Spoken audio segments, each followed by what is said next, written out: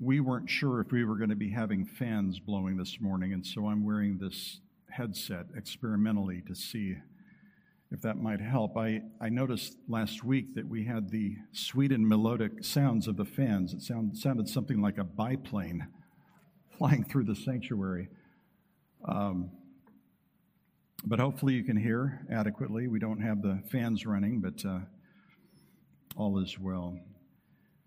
Brethren, why the series? I know I've explained this before, but I just want to remind you why we're going through the series of Sovereign Grace Bible Church. Really, I think it's important to understand that in the process of going through this series, we're laying down very important and crucial foundation stones for our understanding of who we are and what our ministry is to be.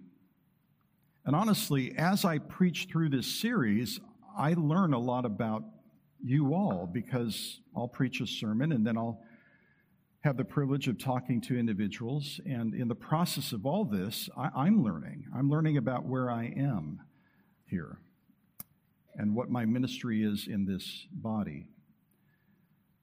And also I would say this, that a part of what I'm learning, have been learning, and continue to learn is about some of the aspects of the church's past and its present station and ministry.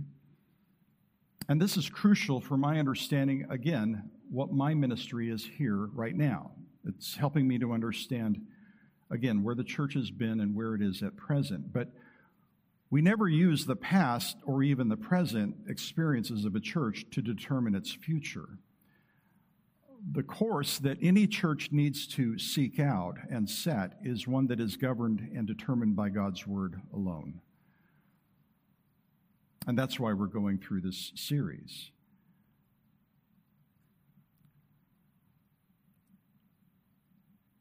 In fact, even last day, think about some of the primitive lessons we've been covering. Last Lord's Day, we talked about the basic building blocks of the early church. We talked about how it is that as the early church in Jerusalem assembled, they were committed to the apostles' teaching, to fellowship, to the breaking of bread, and to prayer. Now, that is such a foundational key idea that it has to be part and parcel of our study, because if you don't have those basic essential elements, you don't really have a church, not a functioning one anyway. You might have a group that's committed to a lot of activities and programs, but if you don't have those foundations, you don't really have the essence of the ministry of the local church. So all this to say, I want to thank you for your patience in many respects. I've had people ask me about what the future will be for various aspects of the life and ministry of the church. Just know and understand that as I work with the elders, this is the big question that I'm trying to resolve and understand. I'm wanting to be patient and careful and prayerful and thoughtful and mindful of all the choices that we're making.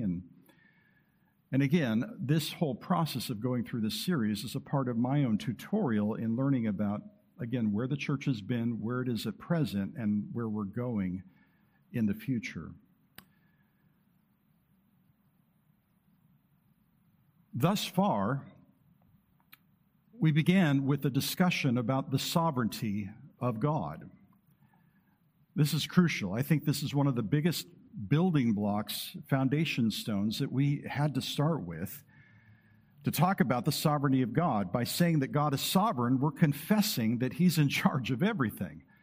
He bears all authority, all power, all dominion, and there are no exceptions to that reality. The word grace in the name Sovereign Grace Bible Church brings to bear and brings to mind the fact that we're saved by God's sovereign grace. It's not something that we merited. It's not something that we earned by anything that we ever said or did. But God saves His people according to His own mercy and love and compassion. And that's it. That's why all boasting goes to Him, not to ourselves. The words Bible and church, as we're in the throes in the midst of going through these terms, are indeed crucial as well. We invested a few weeks already talking about the importance of the Bible And thus far, we began really talking about the Word of God and how it is important and crucial by looking at the very prayer that our Savior offered up on our behalf in John chapter 17. Remember, he prayed that we would be sanctified in truth. He says, thy word is truth. And so last time we talked about, a few weeks ago, we talked about the purity of the word, and we talked about how it is that God purifies, cleanses his people with a word that is indeed perfect and pure. Again, this is a very foundational and crucial idea. And so this is why we took the time starting with this very concept. David says that the words of the Lord are pure words, as silver tried in a furnace, on the earth refined 7 times. And James says that the wisdom from above is what? First, of all the things that we can say about the wisdom of God, it is first of all pure, without corruption, without error. And when Paul talks about how it is that Christ loved the church and gave himself up for her, that he might sanctify her, having cleansed her by the washing of water with the word, the water, the instrument of the word, likened as water, is indeed a reference to the purity of the word. You don't take a shower in polluted, dirty water, do you? You take a shower with clean water. That's how you get clean. Well, that's the very imagery that we have here. Christ's bride is cleansed with the pure waters of God's word. Then last week, we talked about the unifying power of the word. We went to Ephesians chapter 4, where we were reminded of the fact that it is God who creates unity. We don't create unity, God does. This is a very foundational idea. This is what Paul establishes when he says that there is one body and one Spirit, just as also you were called in one hope of your calling, one Lord, one faith, one baptism, one God and Father of all, who is over all and through all and in all. God creates unity, but we're called to preserve the unity of the church. And that's a labor that we must be engaged in constantly. And so he says, being diligent to preserve the unity of the Spirit in the bond of peace. In fact, the very word irene speaks of the idea of bringing various units and pieces together like a puzzle into a coherent, unified, assembled whole. That's what we're called to do. That takes work. You don't put a puzzle together by just shaking it up in the box and then throwing it out, and then it lands on the floor assembled. I've never seen that. It takes work. And remember, when he calls us to preserve the unity of the body of Christ, that word tereo speaks of the idea of a soldier guarding a citadel. This is the thing that we have to guard. We have to guard unity. Because the reality is that it doesn't take much effort at all to destroy unity. But it does take a lot of work to preserve it. And that's what we're called to do. But without such preservation of unity by means of the Word of God, what do you end up with? Well, as we talked about last Lord's Day, you end up with the personality divisions that we find at Corinth. Or you find licentious teachers who creep in unnoticed, as in the case of Jude. Or at Colossae, many were being taken captive by empty philosophy. At Galatia, they were being hoodwinked by a false gospel, accepting the idea that somehow our salvation and sanctification can be completed by means of Christ plus our works. You know, it makes me think of the period of Judges. One of the most disgusting and disturbing moments in human history, one of the darkest periods of human history, was that period of time in the period of Judges where men did what was right in their own eyes. You get a bunch of people together who just say, you know, I'm going to do my own thing, according to my own standard, according to my own opinions. If you get a bunch of human beings, sinful human beings, who are committed to that principle, you have nothing but disunity and destruction. That's why we need the Word of God.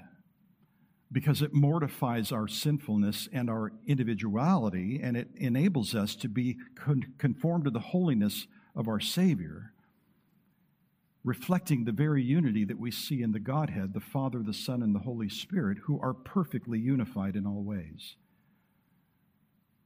In many respects, we could say of our own society that it is like the period of the judges, every man doing what is right in his own eyes. But the church must never become like the world.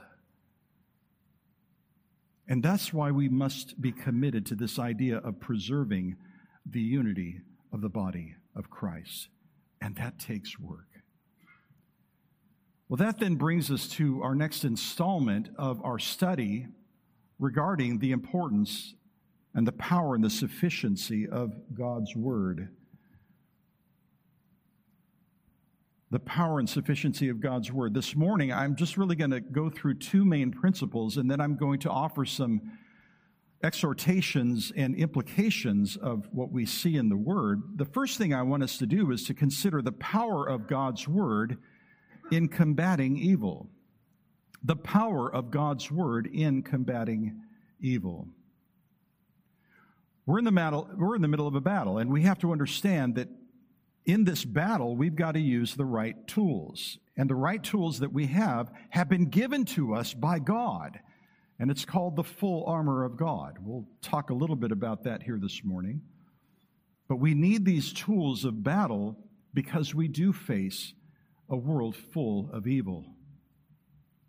But God's Word has power in combating evil. The second thing we're going to consider is the power of God's Word over the human heart and mind. God's Word triumphs over anything and everything that is ever produced by the human heart and mind. Now, this is related to the first point, but it's really more of a particular focus that we need to consider here this morning because Scripture emphasizes both of these points. Both the broader aspect of our combating evil in this world and the more particular reality of the fact that God is very interested in demonstrating His supremacy over mankind and all that He can produce via His heart and mind. And so we'll be looking at that in just a moment. But let's go to this first point and consider the power of God's Word in combating evil. And I want to direct your attention once again to our Savior's prayer for us, for His people, in John chapter 17. Look with me at verse 15, if you would turn to that text.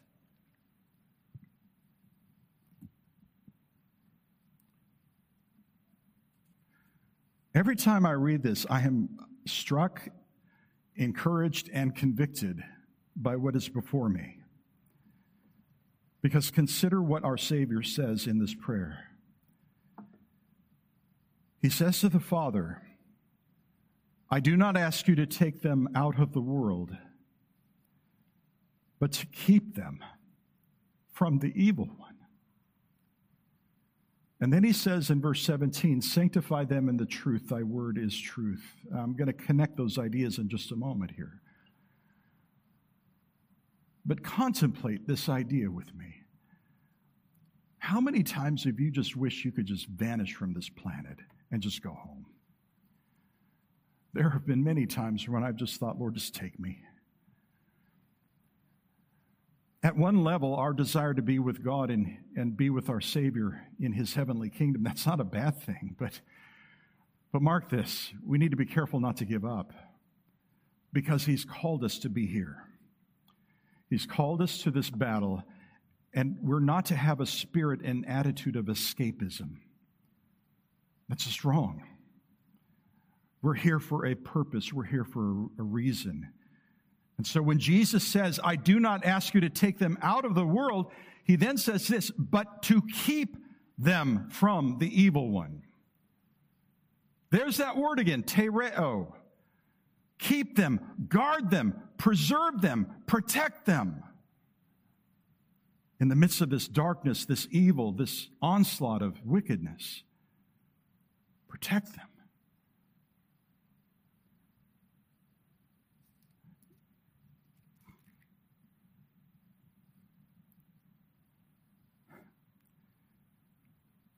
Brethren, do not lose sight of the fact that our God protects us. whatever we face in this life, we must never lose sight of the fact that our Lord protects his people and he perseveres us. In fact, the very sentiment that we see in verse 15 is reflected in verse 12. When Jesus said of his protection of his disciples, he says, while I was with them, I was, here again the word tereo, I was keeping them in thy name, which thou hast given me, and I guarded them, and not one of them perished, but the son of perdition, that the scripture might be fulfilled. There was no surprise to the Lord that Judas departed. He never was one of the 12, truly, because he never was a disciple and believer in Jesus Christ. But our Savior kept and guarded the rest. This is what our Lord does. He keeps, protects, and guards his people.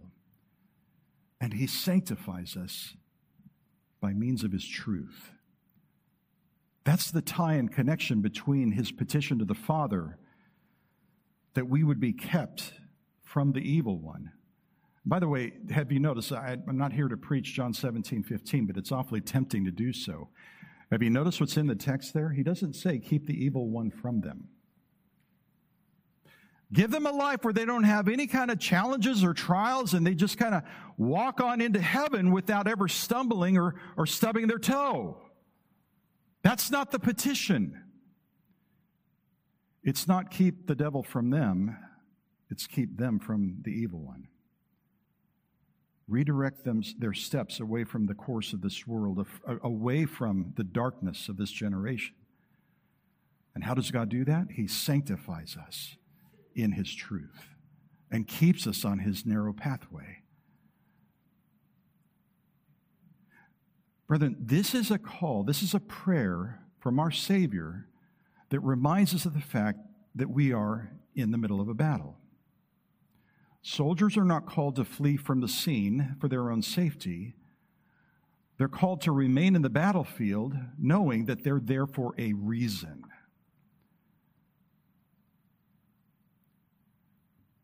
And this very sentiment and idea is so reflective of what Paul says, and this is the next text I want to bring you to. And yes, I don't really do topical preaching, but in this series, I am going topically through these words, Sovereign Grace Bible Church.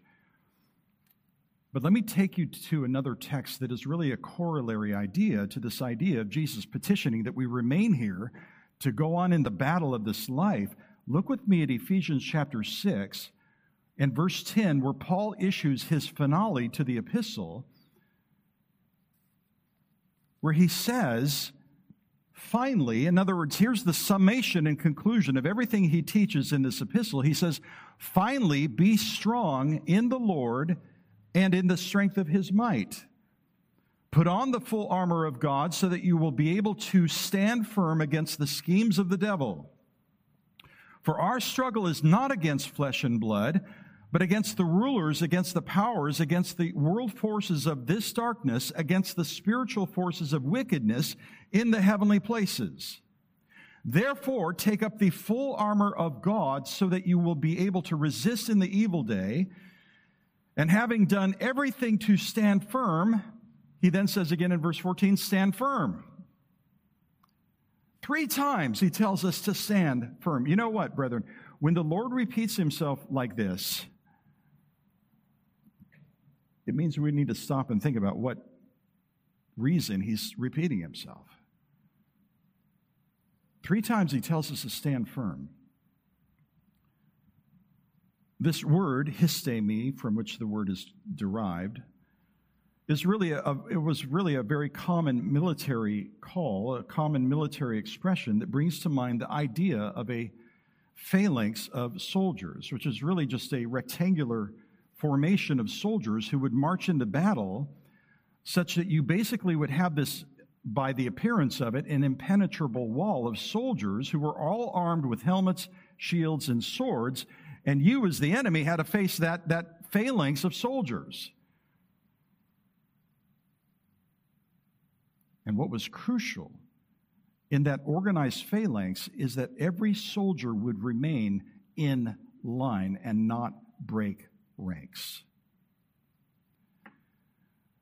When I was in the military, I went from basic training to technical school, and somebody decided that it was a good idea to make me the one who would take our class of 25 or so students, and I had to organize them into a phalanx structure, and I had to call cadence and have them march to and from class. I got to tell you something. This is kind of an interesting thing to do. You get a whole bunch of people together, and you're supposed to get them to all march in sequence, in step, and you need to do the whole thing because you have other officers who are watching you, and they're going to make sure that you're doing this thing right. And so I'd call cadence and so forth. It was amazing to me. It took a lot of hard work and practice to get this group of people to march in step. It is just difficult no matter what, because everybody's got to be in sync. What was amazing to me was it didn't take much to ruin that formation. It's a beautiful thing when it's marching as it's supposed to be, and everybody's doing what they're supposed to be doing. It looks wonderful, but if you get one person who's just stepping out of line, or they're stumbling or tripping or who knows what, doing their own thing, that whole thing just starts to break apart. And it's like a ripple effect. You see the first person stumbling and falling and so forth, and then the people around them, they're trying not to trip on the guy in front of him and so forth. It's really a powerful illustration of what the body of Christ is called to do. We're called to stand firm, unified as the soldiers of Christ. And we're to do so in the unity that is consistent with Christ himself. And so these expressions, stand firm or hold the line, these were the calls that were given to soldiers who might be tempted to flee from their position for safety or charge into battle apart from their fellow soldiers. It was a very crucial concept. Again, those who broke ranks actually put everybody else at risk. And as a phalanx, as the people of God, as the assembled soldiers of the body of Christ, we're to take up the full armor of God, because as we are joined together and are unified together, we have to be able to march forward with the armament that we need in order to engage the enemy. And Paul helps us to understand that we have what we need. And so he enjoins us to gird our loins with truth.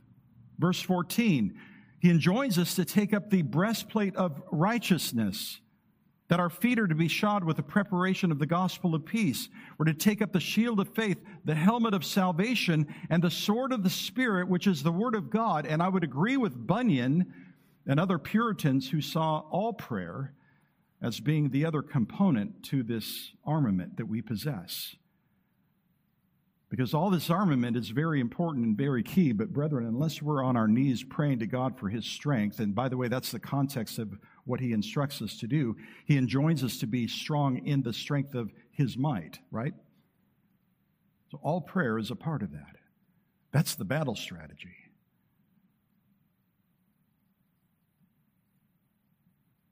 Isn't it interesting that all these pieces of armor,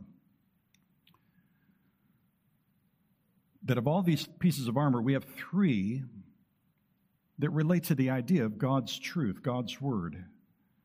There's what I call the belt of truth. He says, girding your loins with truth. There's the gospel of peace. And then there's the sword of the Spirit, which is the word of God. In each case, we find that the word of God is central to the Christian's battle against the forces of darkness in this world. Number one, the belt of truth. When he says, gird your loins with truth, that really depicts the soldier's belt, whereby they would take their tunic, wrap it up, gird their loins, wrap it around their waist, and then take that belt and take all that, the gathering of the material together, and tie it together with the belt. Imagine if you didn't have that belt.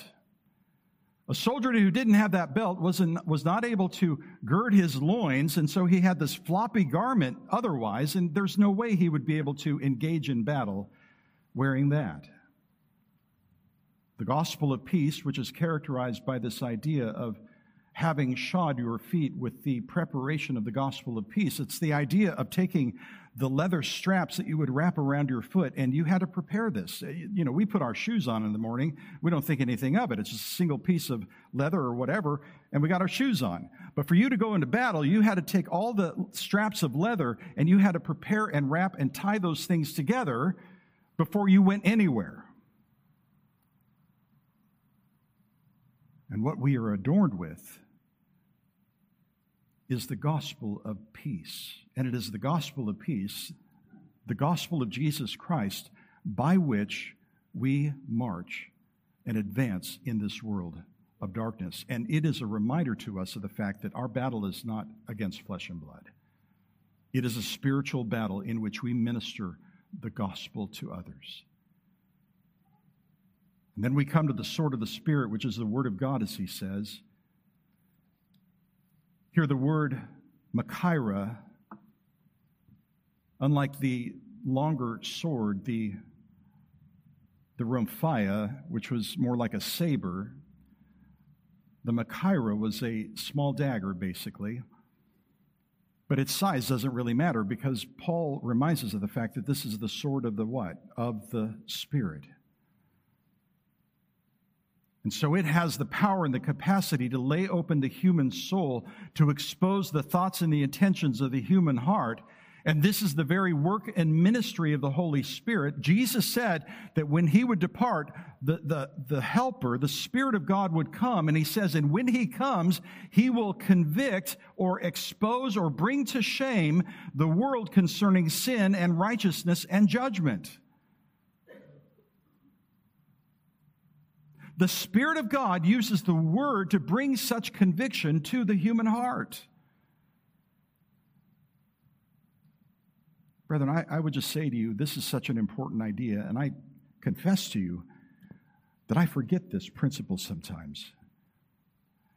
In fact, it's a very low moment when I forget this principle. When I'm talking to another individual and I'm sharing the gospel with them, I have to remember, we all need to remember, that we bear this powerful weapon called the Word of God, and that it is the Spirit of God who brings forth the power of that Word to the human heart, bringing conviction and exposing the individual's need for Christ. It's not up to our cleverness and craftiness, and we can't manipulate people into the kingdom of heaven, but we rely upon the powerful weaponry that God has given to us.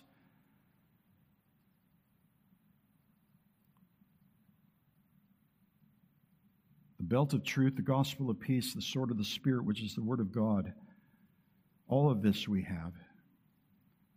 And as for the sword of the Spirit, keep in mind the following.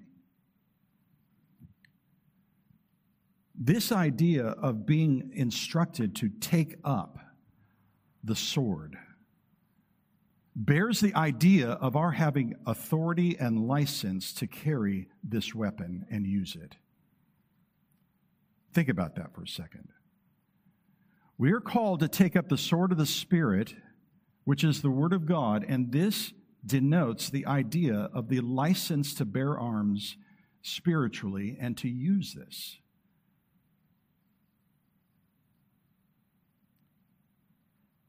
In the real world, we speak of governing authorities. Paul speaks of governing authorities as having the right and license to bear arms. Why? In order to bring wrath upon those who practice evil. Well, that's the ideal situation. When you have governments that are committed to doing evil, they won't do that. But in the best of all situations, that's what they're supposed to do.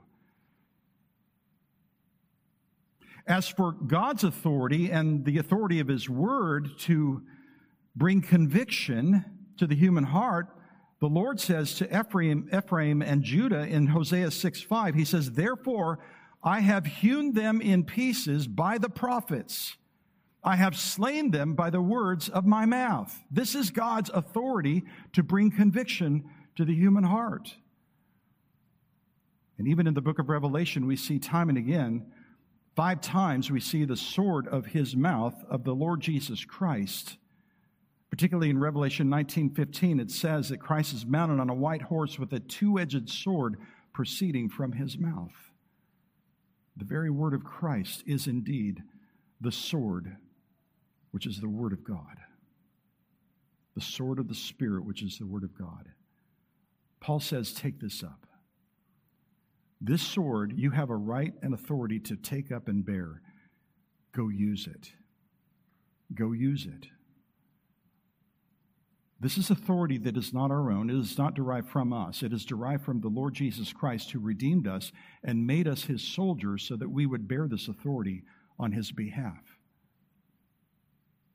When Jesus enjoins the church to go and make disciples of the nations, saying, teaching them to observe all that I command you, remember that the premise of that command is established when he says, all authority has been given to me in heaven and on earth. Go, therefore. You bear this authority because of me. So take up the sword of the Spirit, which is the Word of God. Brethren, all this reminds us of the fact that we are indeed at war. There's no sense in which we can make this pretty or soften the blow of what the reality is. The reality is that we are at war. It can be intimidating when we think about it, but we have to keep our eyes on the perfection and sufficiency of our God, who has supplied us with what we need for this battle. We need real armor, and the good news is we have it. God has given it to us, and and this armor has been established by divine omnipotence. And we have to remember that. Every time we speak to another soul about their need for Christ, we need to remember these things. We do not stand alone, but it is the Spirit of God who uses his word to bring conviction, as we cannot do. I can't bring conviction to the human heart. I'm just an instrument.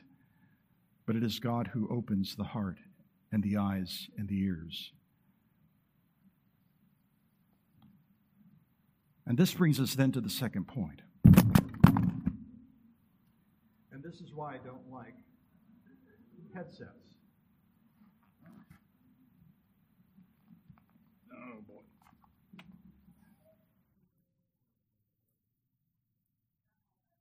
What's that? Why don't you try it?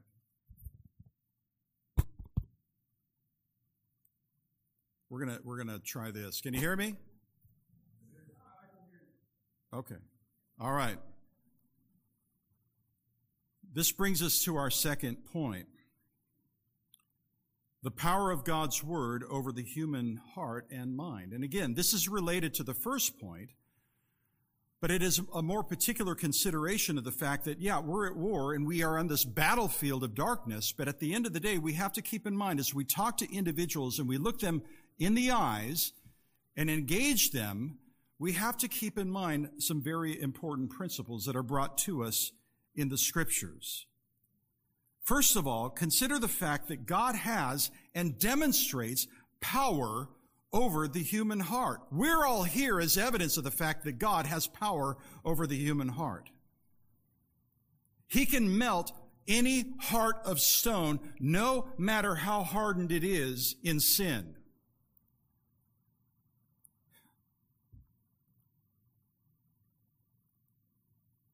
Oh, it's easy to say that. But man alive, we sometimes fall short of understanding that.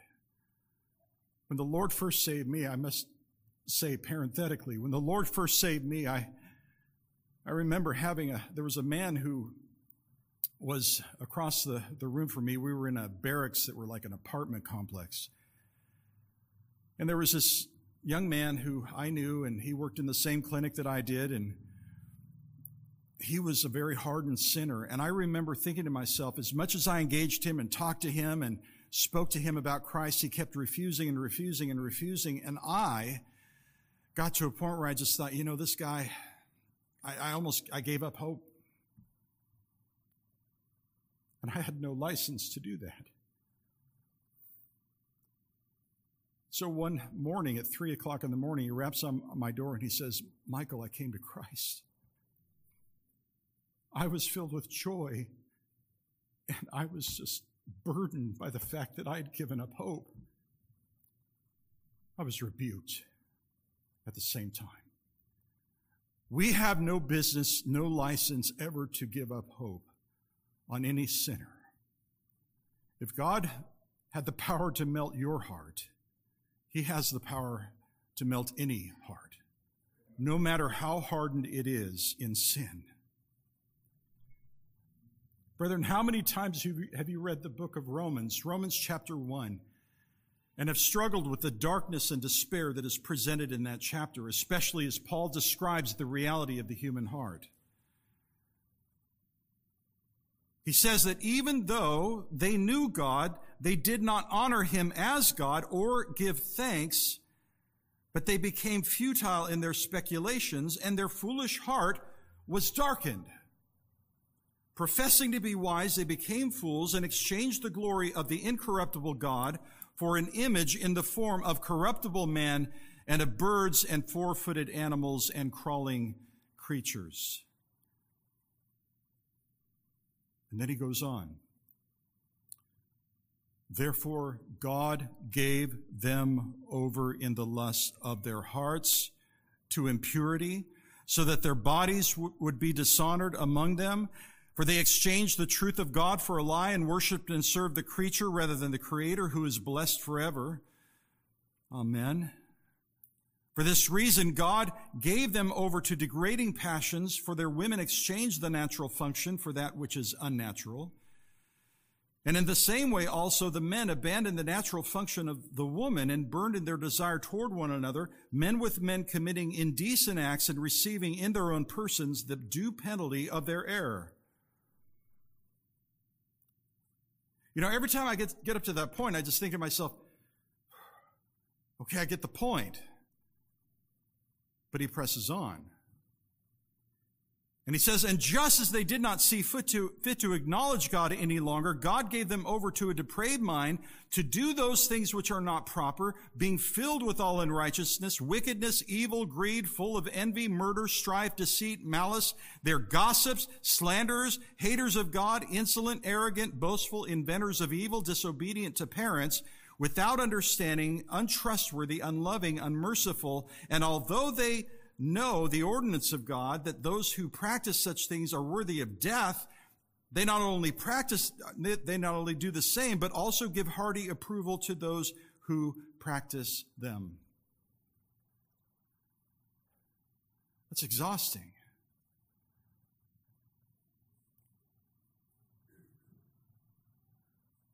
You know, societies and churches that tolerate and approve and even promote such evil in this world, they're part of the problem.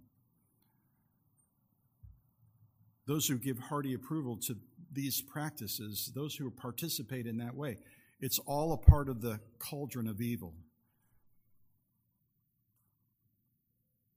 You know, Paul wasn't just describing his generation, he's describing ours. And he's really describing every generation of humanity since the fall. There have been ebbs and flows of such wickedness, to be sure, but at the end of the day, mankind doesn't really change in his nature. Technology changes, but humanity doesn't.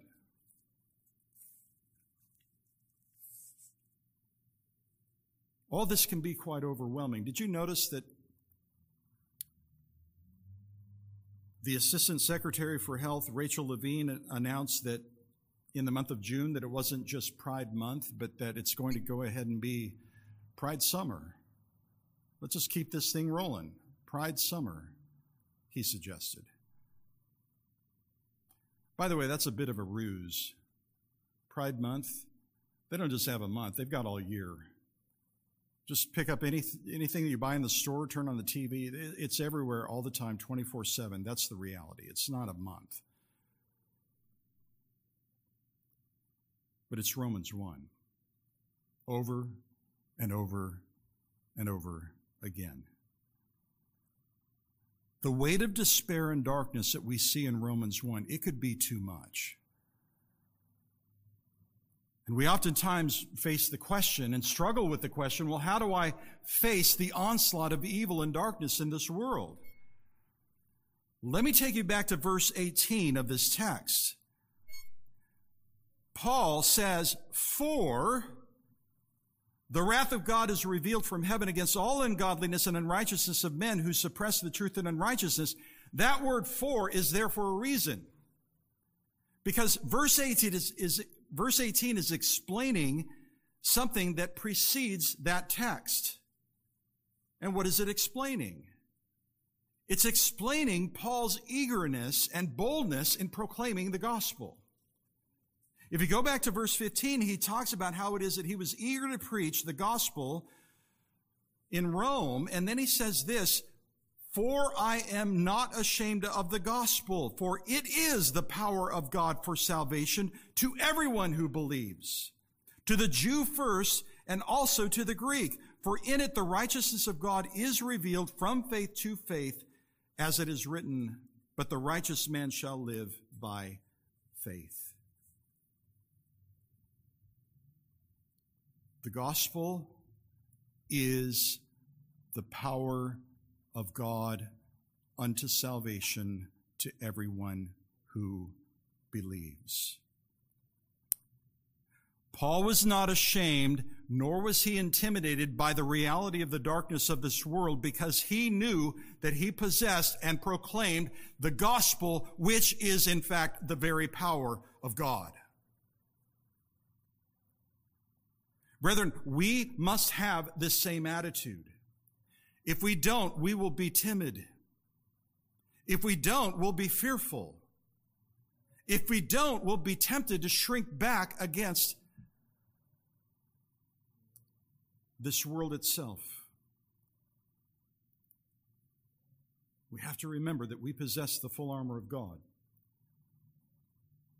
and that God can melt the heart of stone no matter how hardened it is. With men, salvation is impossible, but with God, all things are possible. We must not lose sight of this.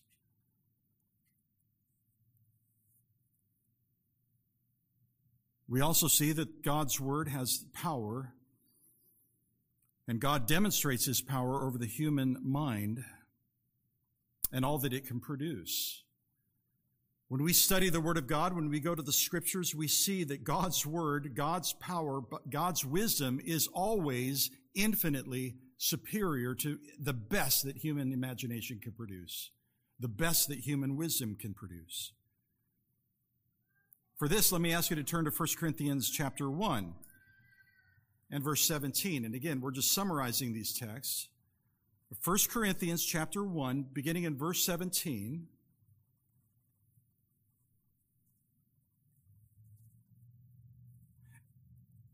After refuting the personality divisions found at Corinth, Paul says this, "Christ did not send me to baptize, but to preach the gospel, not in cleverness of speech, so that the cross of Christ would be made void. For the word of the cross is foolishness to those who are perishing, but to us who are being saved, it is the power of God." Here we go again. "For it is written, I will destroy the wisdom of the wise, and the cleverness of the clever I will set aside." Now, I'll get to that in just a moment. But when he says this, that he came, or that he was sent by Christ not to baptize, that wasn't his focus, but to preach the gospel. And he says, not in Sophia. My translation has cleverness of speech. You have to keep in mind that when he talks about Sophia, and the reason why the translators translate that as cleverness of speech, we're talking about the wisdom of man. We're talking about the best that the human mind can produce. We're talking about the manner in which the Greeks worshiped this idea of their having wisdom that was superior and that was authoritative. We use the word philosophy without really thinking about what we're even saying. Philos Sophia. It is the love of Sophia. The Greeks loved their Sophia, their wisdom, their machinations of their own mind, their own invented ideas, their reasoning. But God promises this concerning man and his love for his own wisdom. God says, and Paul is quoting Isaiah 29 and verse 14 when he says, "I will destroy the wisdom of the wise, and the cleverness of the clever I will set aside." Brethren, there are many reasons why God reveals his word. He does so in order to reveal his glory and supremacy. He calls sinners to himself by it. He sanctifies his people. But he also judges and condemns the wicked as they try to lift up and raise up their own worldly wisdom against him. And it's for this reason that God promises to judge and condemn the wicked in view of their self-exalted wisdom. God says, I will destroy the wisdom of the wise. Brethren, keep this in mind. The next time you have to sit through and listen to a worldly person pontificate their ideas to you and tell you that you're supposed to think and believe exactly the way that they think and believe, just remember that God has the prerogative of vengeance that we do not. And that there's a day that's coming in which he will, in fact, demonstrate the foolishness of man. He's doing it now through the gospel, but there's even going to be an ultimate moment in judgment when all the foolishness of the world will be crushed by the supremacy of God and his wisdom, and his wisdom displayed in the cross. Paul continues. He says, where's the wise man? Where's the scribe? Where's the debater of this age? Has not God made foolish the wisdom of the world? For since in the wisdom of God, the world through its wisdom did not come to know God, God was well pleased through the foolishness of the message preached to save those who believe. The world through its wisdom, it can't come to God. Take the best philosophy, the most well-established religion ever established by human imagination. It's just a Tower of Babel, worthy of condemnation and falling short of the true eternal heavens. Brethren, the thing we have to keep in mind, and I think this is such a crucial principle, and this can leak into the church so quickly if we don't understand this.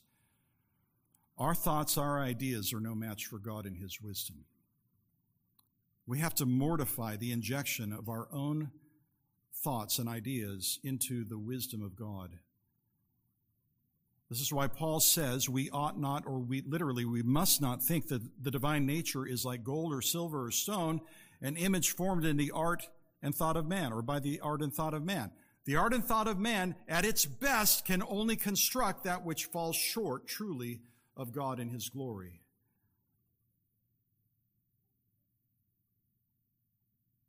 And so it is the case that God demonstrates his supremacy and power over the human heart, the human mind. In fact, remember in Genesis chapter 6, have you ever noticed that text when the Lord condemned humanity and judged it through the deluge? That it's not through the depiction specifically of their actions, but it was the wickedness of man that he saw, where he says that every intent of the thoughts of his heart was only evil continually. God sees the heart, he sees the mind, he sees the intentions, everything. And he judges righteously in view of everything that's there. Brethren, let me conclude with a few thoughts, exhortations, and implications of what we're seeing here. Number one, be on guard against grounding your evangelism in the reactions of others. You ever shared the gospel with somebody and you see them react in a way that's alarming, disturbing, they're angry, they mock you? You can't let any of that affect you. You must pierce through that knowing that you are sufficiently and powerfully armed with the Word of God, and their response should govern nothing. Now, let me say this. If you're saying things that are offensive or you're being offensive in your own person and the manner in which you're speaking, that's a different issue. But if their sense of offense is on the basis of the Word of God, there's nothing you can do about that. That's what I'm saying. We need to be bold when sharing the Word because, again, we bear this sword with the authority of King Jesus. It's him that we represent, not ourselves. So Don't get into the mode of feeling a personal offense to the point where you end up being silenced or changing what you might say. That's a great temptation, but we must resist it. How many people have you ever spoken to and they'll say to you things like, well, you don't know my truth. Yeah, I know what you're saying, but let me just explain to you my truth, my experiences, my thoughts, my ideas, my philosophy about what the world is like and everything. By the way, that's what I did. I mean, I know the drill. I did it. All that's irrelevant. I mean, we can give ear to that. We can talk to the individual, and we should, at least to know something about who they are. But at the end of the day, we have to come back to the gospel. Why? Because it is the power of God unto salvation. It is that living and active two-edged sword that is sharp, and it pierces beyond the division of soul and spirit, of both joint and marrow, and is able to judge the thoughts and the intentions of the heart. That is powerful. There's nothing more powerful on this planet than the sword of the Spirit, which is the Word of God.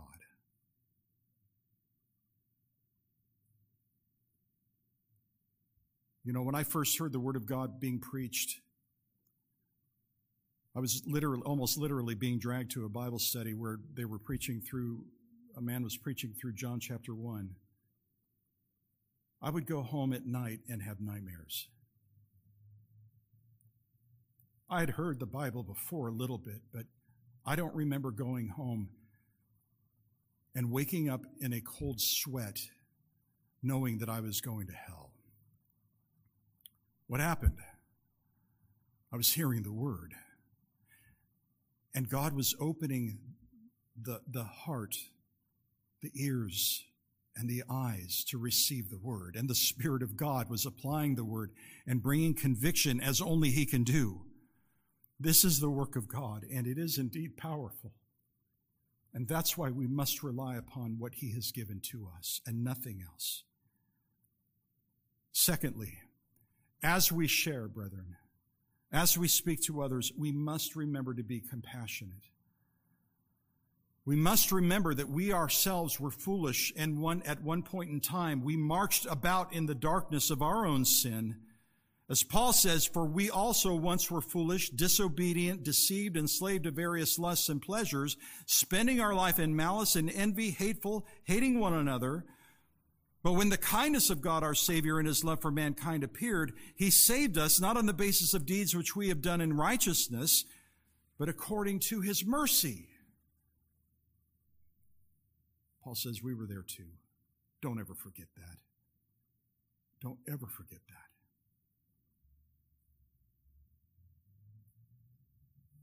Lastly,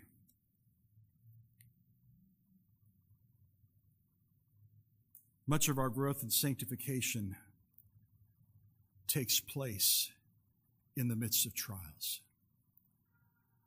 Brethren, it is a principle. We see it in various portions of Scripture, but when you go to texts like Hebrews chapter 12, the author of Hebrews reminds that persecuted people that God has His divine purposes in sending them through the trials that they were experiencing. That the trials that they were facing were ordained by a loving God and Father whose design it is that we would become partakers of His holiness. God uses trials, and as we go through trials, what He enjoins us to do is to take up His armor and fight. Not flee, but fight. Not run away from the trial, but go through it, knowing that there's a purpose and design in it all. Lord's still teaching me how to rejoice, as James tells us, when we encounter various trials. That is so contrary to human flesh, it's even hard to describe, but this is what we're called to do. To look to our trials, to look to our God ultimately, and see and know and understand that He calls us to walk in love and follow our Savior, no matter where He leads us. Because, and I'll use this expression, not to make casual the idea, but it is all good. God is good, and all that he ordains is good. And he's teaching us about that. With that in mind, listen to these words, and this is the hymn that we'll be concluding with here. More love to thee.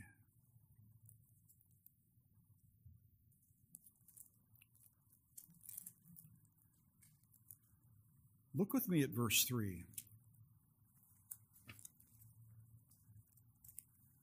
You know, I've had conversations with folks about why take the time to talk about a hymn before we sing it. I've had a lot of expressions of gratitude for our doing that. But I want to make sure you understand something. I do it somewhat selfishly because I can't tell you how many times I've sung a hymn and I just race through the words. I don't really think about it like I should. That's easy to do. I want us to think about what we're about to sing, and I want to challenge you to consider these words. Verse 3, let sorrow do its work. Send grief and pain. Sweet are thy messengers, sweet their refrain. Now here's the conditional adverbial clause. When they can sing with me, more love, O Christ, to thee. More love to thee, more love to thee. How are trials sweet messengers? They're sweet messengers when they can sing with me, more love to thee. When we resist trials and we kick against the goads that God supplies, we don't experience the blessed sanctification that God has ordained. But when we do embrace what God has ordained for us, and even embrace the trials that we face, knowing that they come from our loving Heavenly Father, then we can say that our trials sing with us, more love to thee. Now, brethren, I don't know if you all know this hymn. I'm going to go ahead and ask Karen to go ahead and play through it again. You played through it earlier, but you can just play through it once through, and then we'll sing it. Okay. And let's stand together.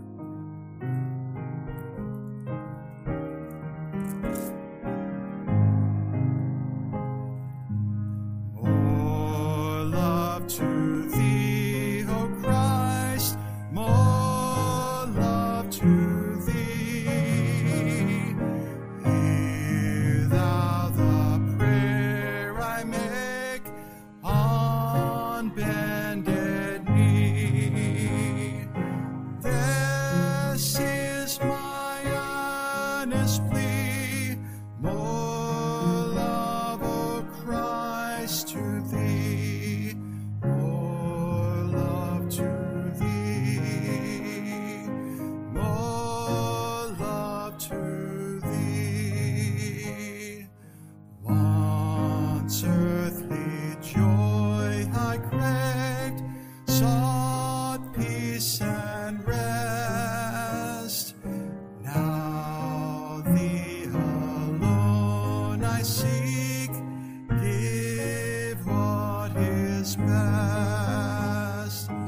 This all my prayer shall be, more love, O Christ, to thee, more love to thee, more love to thee.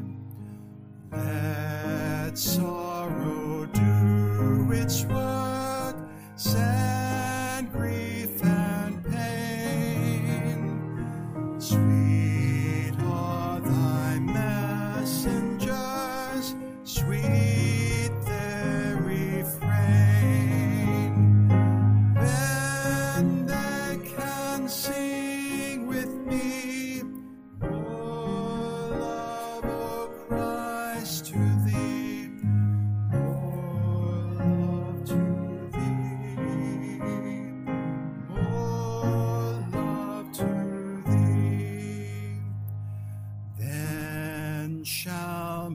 my latest breath, whisper thy praise.